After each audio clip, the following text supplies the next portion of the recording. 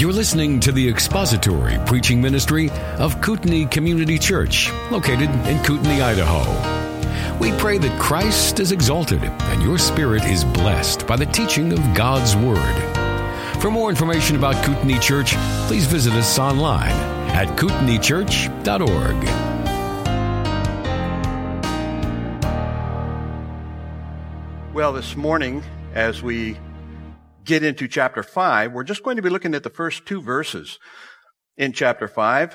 It is actually two verses in our Bibles, but a single sentence, so it's going to be fairly short.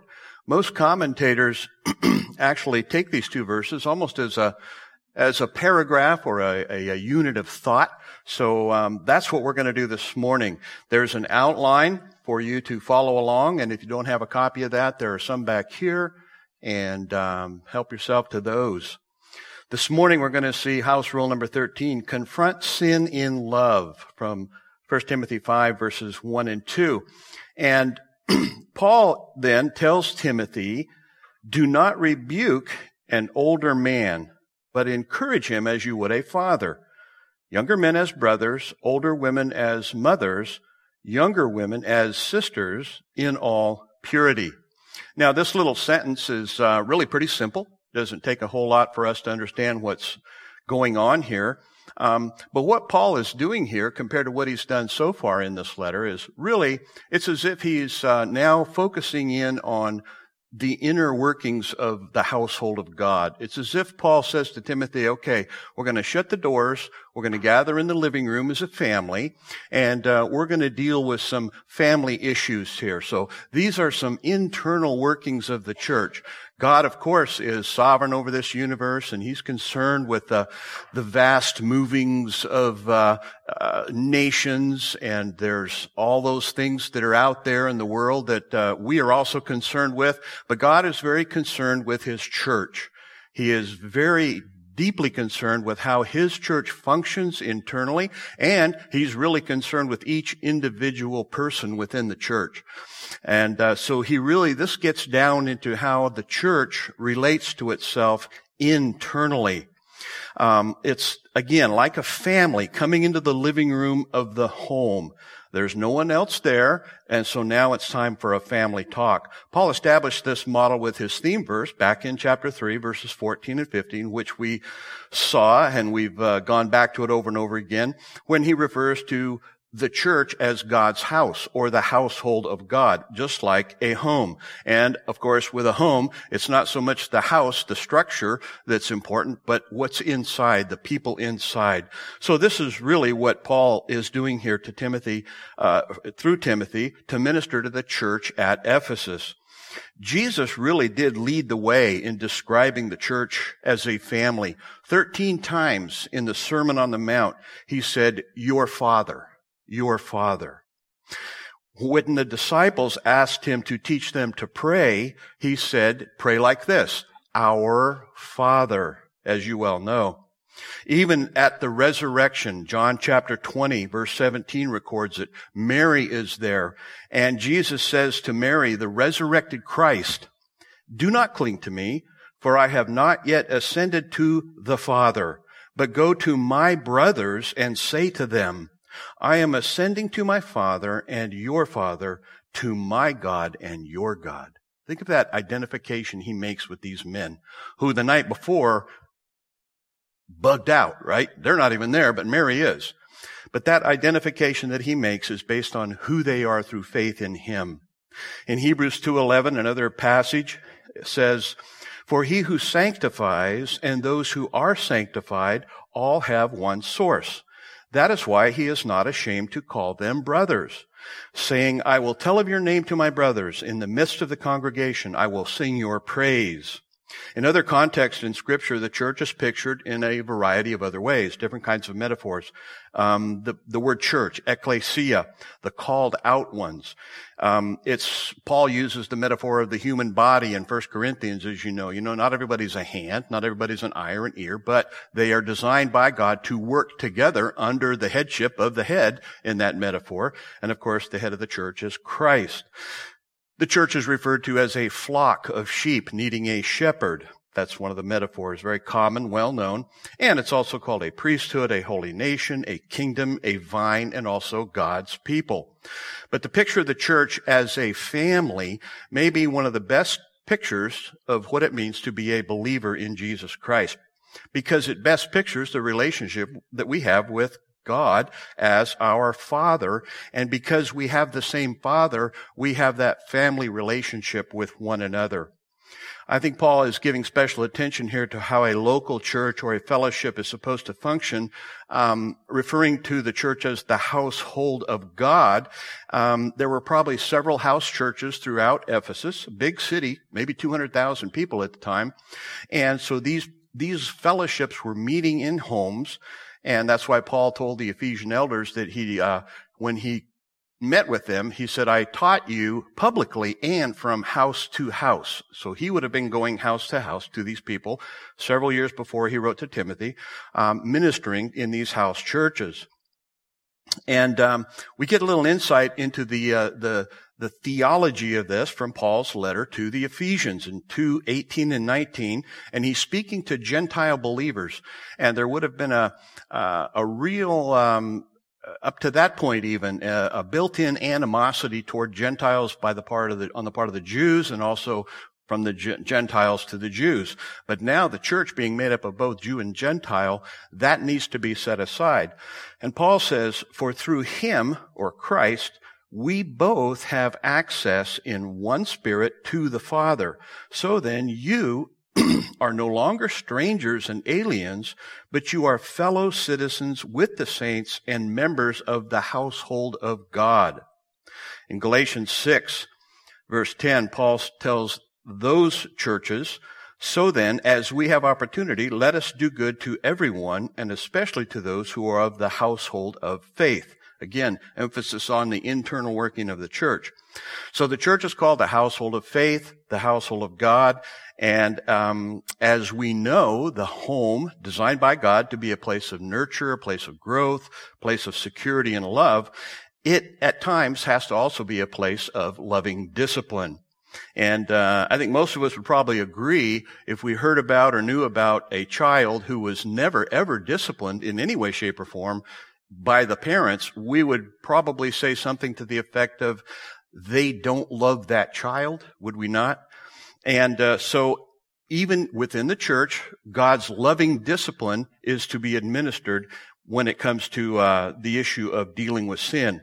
And as we look at these two verses this morning, we're going to see that the issue is not really the what. In other words, it's not really an argument to do it. The issue is really, how do you do it? How do you go about doing this? And so what we're going to see this morning, there on your notes, we're going to see two commands, and there's four groups of people. And so first thing we're going to see is the how. The how. How is sin to be confronted within the church? Paul says, he starts out by saying, do not rebuke an older man, but encourage him as you would a father. Now, a lot of what we're going to be doing this morning is simply word study, okay? So it's pretty self-explanatory, but it's important for us to see how Paul is using these words and how they're translated back and forth. We're really blessed to have excellent English translations and all kinds of material that we can learn from Scripture. So what we need to see here, though, and it's important, is that word rebuke. This is ESV. Now, if you have a New American Standard, it'll add the word sharply rebuke, because they understand that this is a particular word meaning a certain thing here. This is also the single time it occurs in the Bible. Okay, it's a single occurrence, and Paul is negating it. He's prohibiting it from going on. This is a word that is actually It means to strike at, to rebuke with words. It's a very harsh kind of response to somebody. Paul says, don't do that. So your first blank there would be, do not confront with harshness. This word, and again, it only occurs here, and it's being prohibited. It's not to be done. Epiplexis, you may hear our English word apoplexy in this, all right? And that's a word you may not hear too much anymore associated with medicine. It used to be a medical term. And it means to sharply rebuke, really verbally attack someone. This is prohibited by the Apostle Paul. A sinning Christian is not to be treated harshly, not spoken to sharply or violently. Another thing we need to notice here, when it says an older man, it's exactly the same word that's used later on in this same chapter to speak of an elder in the church, translated in ESV, elder. Do not admit a charge against an elder. It's the exact same word, but the translators understand the context is somewhat different. It's not speaking of specifically an elder or leader in the church, although it would certainly apply to them, but simply a man who is older. And Paul says, don't rebuke that man with sharp language, but encourage him as you would a father. Again, back to this word, apoplexis, okay? Apoplexy, we would say. Every time I think of that word, and it's just me, okay? I think of one man that I have seen pictures of in a video. Do you remember Billy Martin, the former baseball player? And then he's passed away now, but he was the manager of the New York Yankees for a while, okay? And all managers do this on occasion when they get a call that they don't like. But Billy Martin would get apoplectic. And if you can find out little videos online of Billy Martin coming out of the dugout and going out to protest a call of some kind, and usually the ump is this great big huge guy standing there, you know. And Billy Martin he's just red in the face and he's waving his arms. And back then you couldn't hear what he was saying, but you could kind of read his lips. And he was just screaming and yelling. And then you couldn't touch him, right? You can't touch him. But then he would just start kicking dirt on the guy and all kinds of things. I always think of Billy Martin getting apoplectic. That's what apoplectic means. Now, obviously that's very extreme, but this prohibition would also include harsh language or something like that. One commentator says this, although apoplexy as a specific medical term is not such a common term now, the word apoplectic certainly is, meaning furious and red-faced with uncontrollable rage. So called because its symptoms of flushed red face and loss of bodily control mimic those of apoplexy when it was more of a medical term, okay? It's often used humorously, such as, apoplectic is how you might describe your parents when they see your grades, okay? If you're a student. So that's what that word is. It only occurs here, and Paul prohibits it in any way, shape, or form. Certainly it can be applied to everybody in the church, but certainly an older man. And then he says, don't do that, but encourage him. Now here we have to do a word study. This is the same word in its verb form that's used in the noun form up in verse 13, as far as public reading of Scripture to exhortation and teaching. It's the word in, the Greek word is parakaleo, and that's a compound word. Para meaning alongside. Para, we have para-church ministries that come alongside the church, supposed to come alongside the church. And kaleo, to call out. And basically, to call alongside. That's what that word means. It means to call alongside, to speak to that person. And what you speak to them about can have a variety of applications, okay? So when you see the word here, exhortation, it means to basically apply Scripture in some way, shape, or form, however it needs to be applied. Could be a warning, could be a rebuke, it could be to encourage somebody or something like that. It means, depending on the context, what the situation calls for. And so this is what we are supposed to do. We confront with encouragement. And I use the word encouragement there. But again, it simply means to call somebody alongside, to speak to them, to produce a certain kind of result. Okay? And sometimes, very commonly in the, in our English Bibles, it's the word comfort. The word comfort. But bear in mind, even the English word comfort comes from Latin cum forte, means with strength. Okay? Forte or fort, the strength of the enemy is the fort or fortress. You musicians know that forte means strength, right? And so even though we are sort of been psychologized in evangelical Christianity, we think comfort. I need comfort. Well, that word actually means to strengthen, okay? And so we need to understand how these words are being used here. You don't confront an older man or anybody else with harshness, but you call them alongside to accomplish whatever purpose you have for them. And that's just what Paul is telling Timothy to do in the churches at Ephesus. Now, remember what he had told them before. He said, let no one, up in verse 12 of chapter 4, let no one despise you for your youth, but set the believers an example in speech, in conduct, in love, in faith, in purity. Now, can you imagine a scenario where Timothy would walk into a house church? He's a younger man, and he has this letter from the Apostle Paul basically delegating apostolic authority to him. And there are false teachers in these churches, as we saw from chapter 1. And these churches have been there 10 to 12 years. There's probably some older men in these churches teaching false doctrine.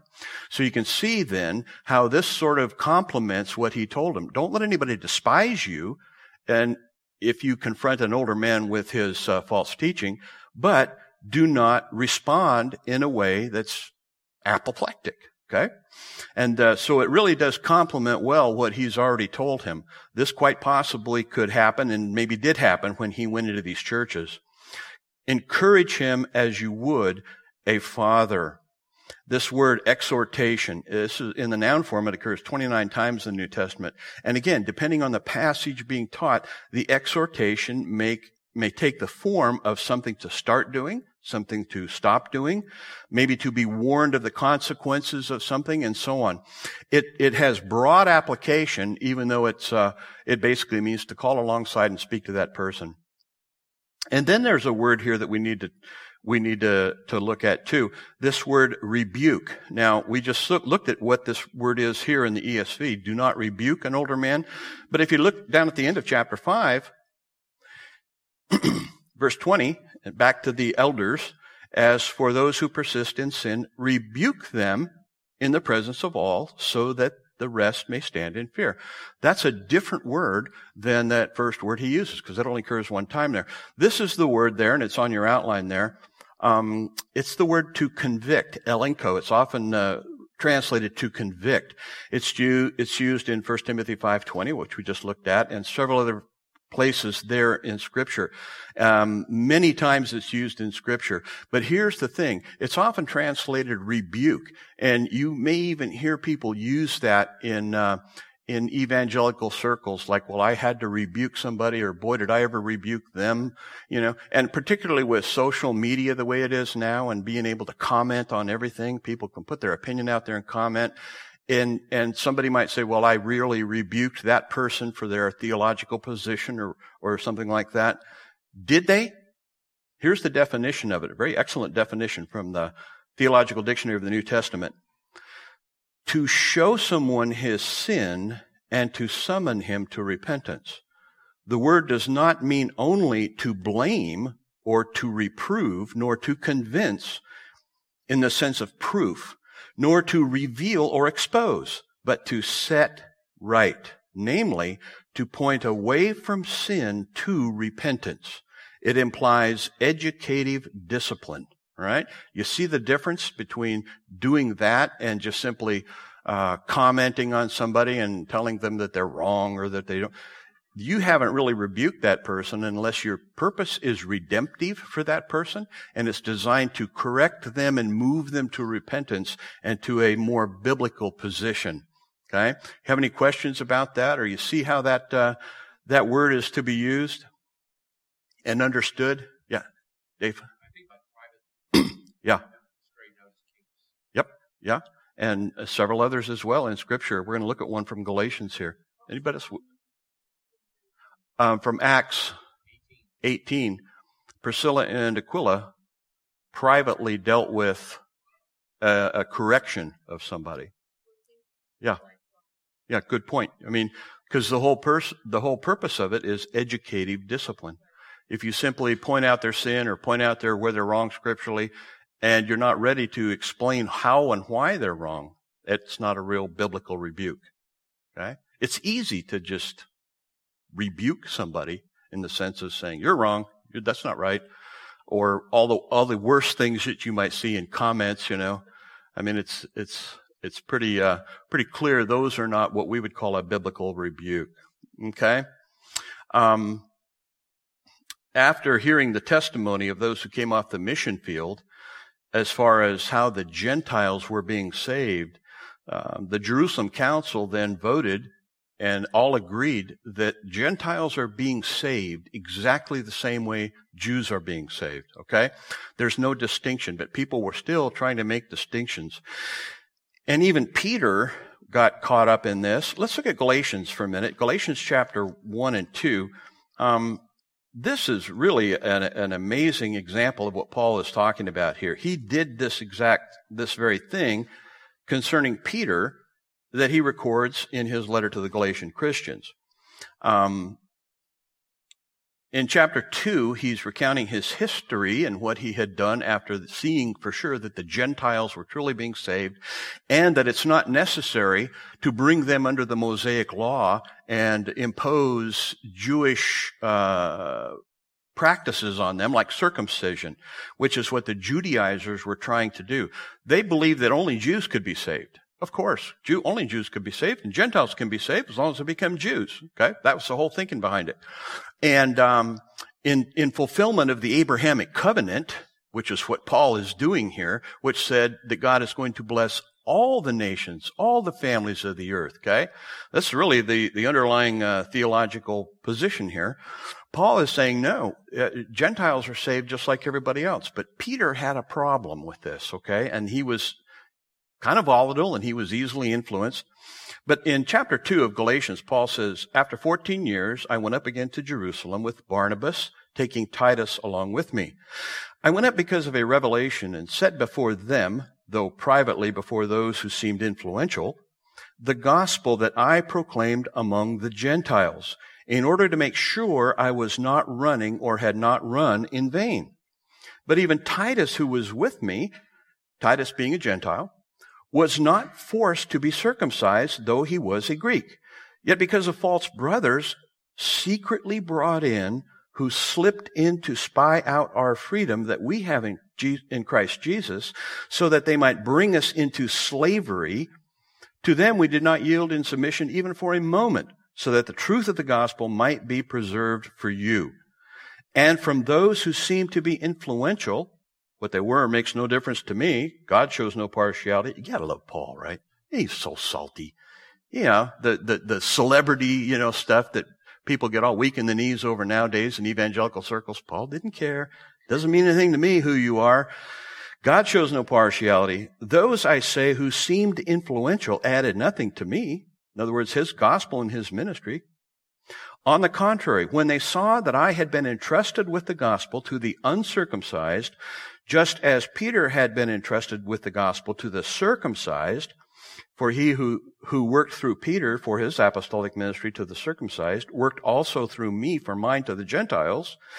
And when James and Cephas and John, who seemed to be pillars, perceived the grace that was given to me, they gave the right hand of fellowship to Barnabas and me, that we should go to the Gentiles and they to the circumcised. So there's somewhat of a division of labor here, simply to different people groups.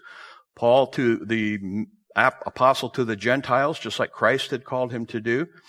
And in verse 10, only they asked us to remember the poor, the very thing I was eager to do. The gospel didn't change at all. The only thing, just remember the poor. And you remember in the Jerusalem Council, there was just some issues. If you go to a town where there's Jews, just be careful. Don't do anything that's going to offend the Jews. That was it. That was the only restrictions or modification put on that. Other than that, the gospel is the same to Jews and Gentiles. Okay, now here's the issue. But when Cephas came to Antioch, that's Peter. Now here's how Paul deals with his sin. I opposed him to his face because he stood condemned. Why? For before certain men came from James, he was eating with the Gentiles. But when they came, he drew back and separated himself, fearing the circumcision party. And the rest of the Jews acted hypocritically along with him, so that even Barnabas was led astray by their hypocrisy. I was always puzzled early on, how come God added Paul, Because you had the 12, right? And then Judas gone, but then replaced in Acts 1 by Matthias. So now the 12's back again. But why add Paul? I think this is Paul's finest moment right here. Everybody else, including Barnabas, who had witnessed the Gentile salvation, they're all moving toward wanting to add this conditions to being saved through faith alone. I think here Paul's like the last man standing. Who else is there but Paul? And here's what he did. He confronted Peter to his face because of his hypocrisy. The rest of the Jews acted hypocritically along with him, so that even Barnabas was led astray by their hypocrisy. But when I saw that their conduct was not in step with the truth of the gospel, I said to Cephas before them all. Okay? So he's personally, face to face, but in front of everybody else, right? And this is just absolutely a masterful argument. He's logical, but he's also theological. It's just incredible. And he's not ugly. He's not apoplectic. It's just, and he uses questions, okay? If you, though a Jew, live like a Gentile and not like a Jew, how can you force the Gentiles to live like Jews? We ourselves are Jews by birth and not Gentile sinners, yet we know that a person is not justified by works of the law, but through faith in Jesus Christ. So we also have believed in Christ in order to be justified by faith in Christ and not by works of the law, because by works of the law no one will be justified. But if in our endeavor to be justified in Christ, we too were found to be sinners, is Christ then a servant of sin? Certainly not. Absolutely masterful confrontation to Peter in his sin, but in doing exactly what he says we are supposed to do and how we're supposed to do it. It was personal, it was face to face, but it was also in the presence of others as well. So this is Paul doing exactly what he calls Timothy to do. And in fact, back in 1 Timothy, if you look back at chapter 5, once again, how does the church relate to elders? As for those who persist in sin, rebuke them. This is this word for rebuke here. In the presence of all, so that the rest may stand in fear. The rest of the elders. That's exactly what Paul did in this Galatian situation. So he's very consistent in his prescription for how Timothy is to deal with sin and how people in the church are to deal with it. Do not confront in harshness, confront without harshness, but confront with encouragement. Call them alongside and speak to them to accomplish a particular task. Whatever it is. I mean, it could be admonishment. It could be warning. Paul uses this word a couple different times here several different times in 1 Timothy. He uses it in chapter 1, verse 3. As I urged you. It's an urging, okay? That's that same word, and so on. So this is a word that is very important. It occurs, I think, 109 times throughout Scripture. And if you look at the context, you'll see that it's used different English words many times, but it has to do with the context. And it has to do with who you're talking to and what you are trying to accomplish as well. But Paul did exactly with Peter what he's telling Timothy to do here. He confronted Peter to his face in the presence of everybody else, used extremely powerful argument, but it was logical, but it was also theological. The purpose of the personal confrontation in the church is not to venture anger at an offense or to attack or embarrass a brother or sister. So what not to do? Do not sharply or violently rebuke anyone, but call that person alongside for the purpose of producing a particular effect. You have any questions so far, comments, Julie? It is. That is church discipline. Church discipline is a broad, right. I would categorize that as church discipline. Absolutely. And I agree with you. Our view, for the most part, of what is church discipline comes from Matthew 18. And because so many churches don't do it, that's the only thing they hear and see, and that's their definition of it. Preaching the Word of God from the pulpit is church discipline, right? In the sense. That's why in 2 Timothy 4, Paul says, preach the Word. Reprove, rebuke, exhort with great patience and instruction. So there again, that word parakaleo is in that context right there. So the church, here again, we're back to Bible exposition. Churches that don't do Bible exposition don't do church discipline. But even some that do don't do church discipline. I guess that's Absolutely. And that's the thing. God mediates His discipline, His lordship, through His Word, by His Spirit, and that's how He changes us. So in churches where the Scripture is routinely preached and taught, that is a disciplinary process, is it not? Aren't we rebuked in our sin? We should be. And even if it's privately, we don't need to jump up and say, wow, I got rebuked in my sin today. Praise hallelujah. I mean, that's part of the growth process and discipleship. But I would categorize this as church discipline. What Paul did with Peter was church discipline. I always wondered, was Peter, did he have that knife, that dagger? He was a little volatile, I mean, he whacked that guy's ear off, but Paul still, So, does that clarify it? I would put it in the category of church discipline, but I see church discipline as a broader disciple-making process than just those. Now, those times are important, of course. Matthew 18 is that, if your brother sins, go to him and so on, as you're describing. But right after that, Peter says, how many times should I forgive my brother if he sins? How many times, right? And the Lord takes him through that, and then He gives that parable of the man who did not forgive. And so that's the major part of that passage. That whole thing is a lack of forgiveness on the part of the person who's been offended. That cures an awful lot of issues in churches, is forgiveness. Doesn't always have to be a face-to-face confrontation. What Paul did, this was absolutely vital in the history of the church. The church could easily have gone and split into two. You could have had a Gentile church and a Christian church. But everything that Paul did and everything that was taught is designed to say, no, there's one church, one body, one Spirit, one Lord, and so on, as he taught in Ephesians and many other places. That's the physical outworking of it right there to accomplish that. So, He did. Yeah. And the church was one body, made up of Jew and Gentile, just like the Abrahamic covenant when God said, I will, I will, I will. He does, and that was part of Paul's ministry to ensure that was happening. Yes? I would say that in 5:20, when he says, in front of the rest, I take that as the rest of the elders. But in Matthew 18, it says before the church would be the final. So I think even there in Matthew, in 1 Timothy 5, if the elder persists in sin, that still is confined to the elders. I think a good basic rule of thumb, the rebuke or the confrontation should be no more public than the sin.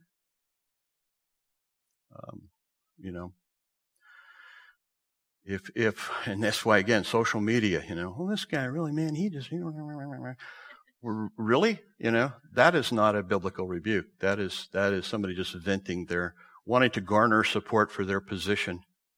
Okay. Is that clear? I would keep a distinction between those two passages that way. Exactly.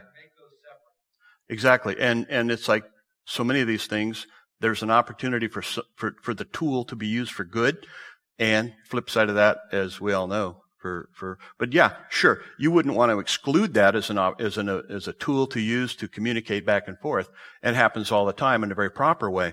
All I'm saying is, so much of what you see nowadays is not what is biblically appropriate. I don't think so.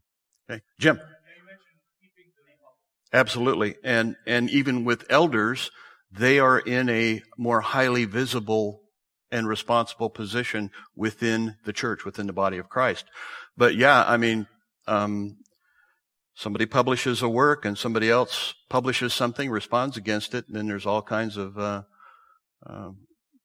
people getting upset. And well, you have to do that privately. No, this book is published very publicly, and it's sold so many copies, it's all over the place. Once you do that, then it's fair game for anybody to comment on it. Yeah, Steve. I love how you broaden the healthy body. Yeah, and even in theological discussions, you have to sort of ask a question. If a person disagrees theologically, why?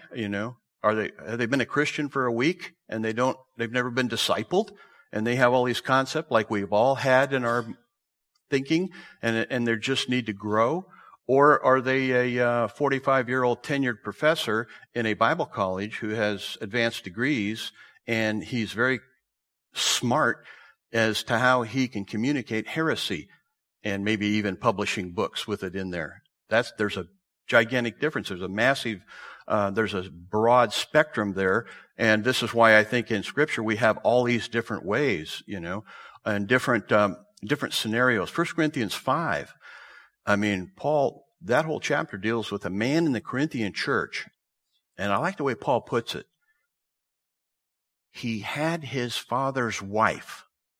You sort of have to stop and go, okay, wait a minute. It's like Paul didn't want to say what's going on here. But you get right down to the bottom of that, and basically Paul's saying, put him out of the church. There are times when church leadership needs to respond quickly for the sake of the flock. If it's a real wolf and, they need to be asked, whatever it might be. But there are also times when there just needs to be discernment and that person just needs to be brought along and trained. This is why over and over again, teaching them to obey all that I've commanded.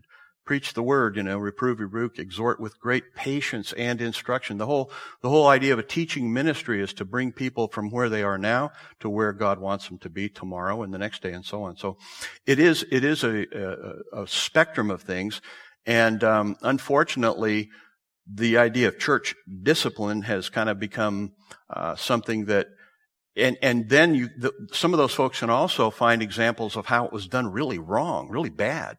And somebody is hammered and castigated for maybe a misconception that they had that they didn't really understand something.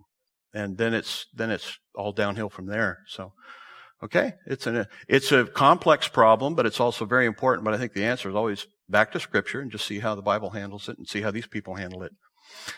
Yes. Yeah. And a person who's growing in Christ will seek out the ministries, the teaching, the books, the preaching, that in a sense corrects them and rebukes them. You have a hunger for that because you go, oh, okay, now I see where I could be wrong here. Or I have been wrong in this area. And so to submit yourself to the convicting work of the Spirit is an important thing, and so very, very important. So the twofold command, do not sharply rebuke. Don't get apoplectic like Billy Martin. Call them alongside and speak to them. And then he says, throughout this little sentence here, as you would a father. There's the picture, as you would a father. Hopefully, the older men will be encouraged as fathers. Again, it's the word presbyteros. It's the same word used for elder, but here in the context, an older man. It also used, again, to speak of the office of the elder in the church. Again, Paul this just works right into what he's already taught him. How do you deal with these people? If you're going to go in and correct these false teachers and so on, again, he's going to be doing this in front of a congregation. That's why he says, set the believers an example in speech, conduct, love, faith, and purity. It all just works together. If he goes in there and just, vents his frustration at the false teacher in the church and then pats himself on the back for going in there and slaying this dragon, what has he accomplished? Well, yeah, he's gotten a false teacher out of the church, but maybe he hasn't set an example in how to do it in front of the rest of the Christians. So that's important to Paul as well. Older men as fathers. And as we all know from the Old Testament, how younger people relate to the elders is really important. Some of the violations were capital crimes, and so God takes it very, very seriously. Don't deal with harshness. And then younger men as brothers.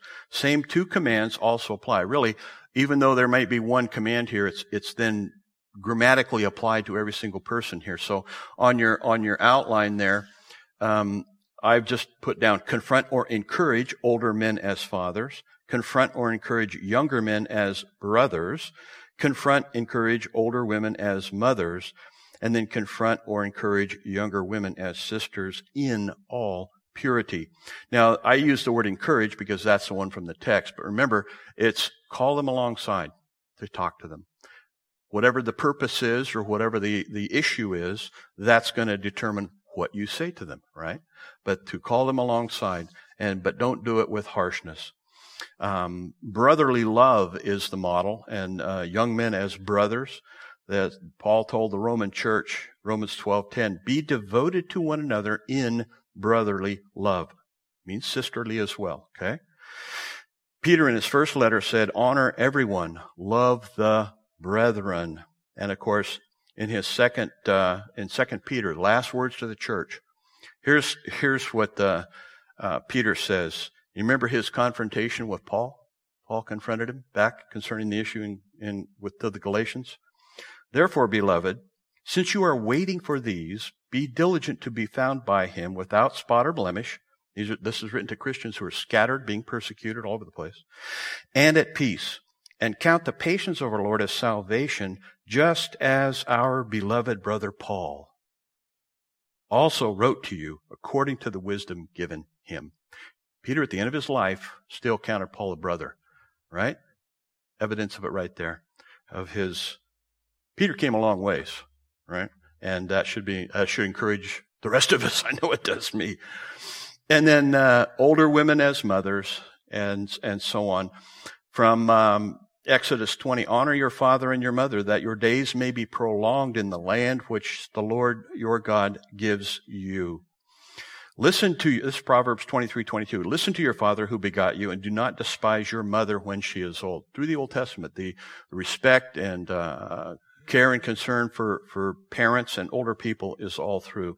And then finally, younger women as sisters in all purity. Why do you think he added that for younger women? Some of you are smiling. Obviously, clearly, Timothy may have to deal with a younger woman.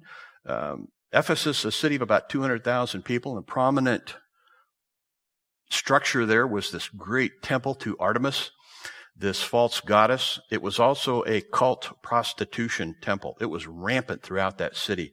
This would have been a place for a young man, and he was probably single, that he could have really gotten off track in many, many ways, many, many opportunities. And so this admonition, younger women as sisters in all purity. This is not the only place Timothy is exhorted to minister in purity. He says it here in this text and elsewhere. He says to him, he warns him about his youthful lusts, flee youthful lusts, and that type of thing. Paul's admonishing him. Paul's a little concerned that he keep his life pure, and dealing with women, younger women, he needs to deal with them as sisters. Okay, think of her as your sister in Christ. That might prevent a lot of what goes on in some situations where the ministry then gets sidetracked for other things. Okay, so confront sin in love, like you said, Nathal, has to be loving, and that love might include a rebuke, but that rebuke then has to be that which moves that person to repentance and their spiritual growth and development. Thank you for listening to the latest podcast from Kootenai Church. If you'd like to learn more about Kootenai Church or to donate to our church ministry, you can do so online by visiting kootenaichurch.org. We hope you enjoyed this podcast and pray you'll join us again next time. Once again, thank you for listening.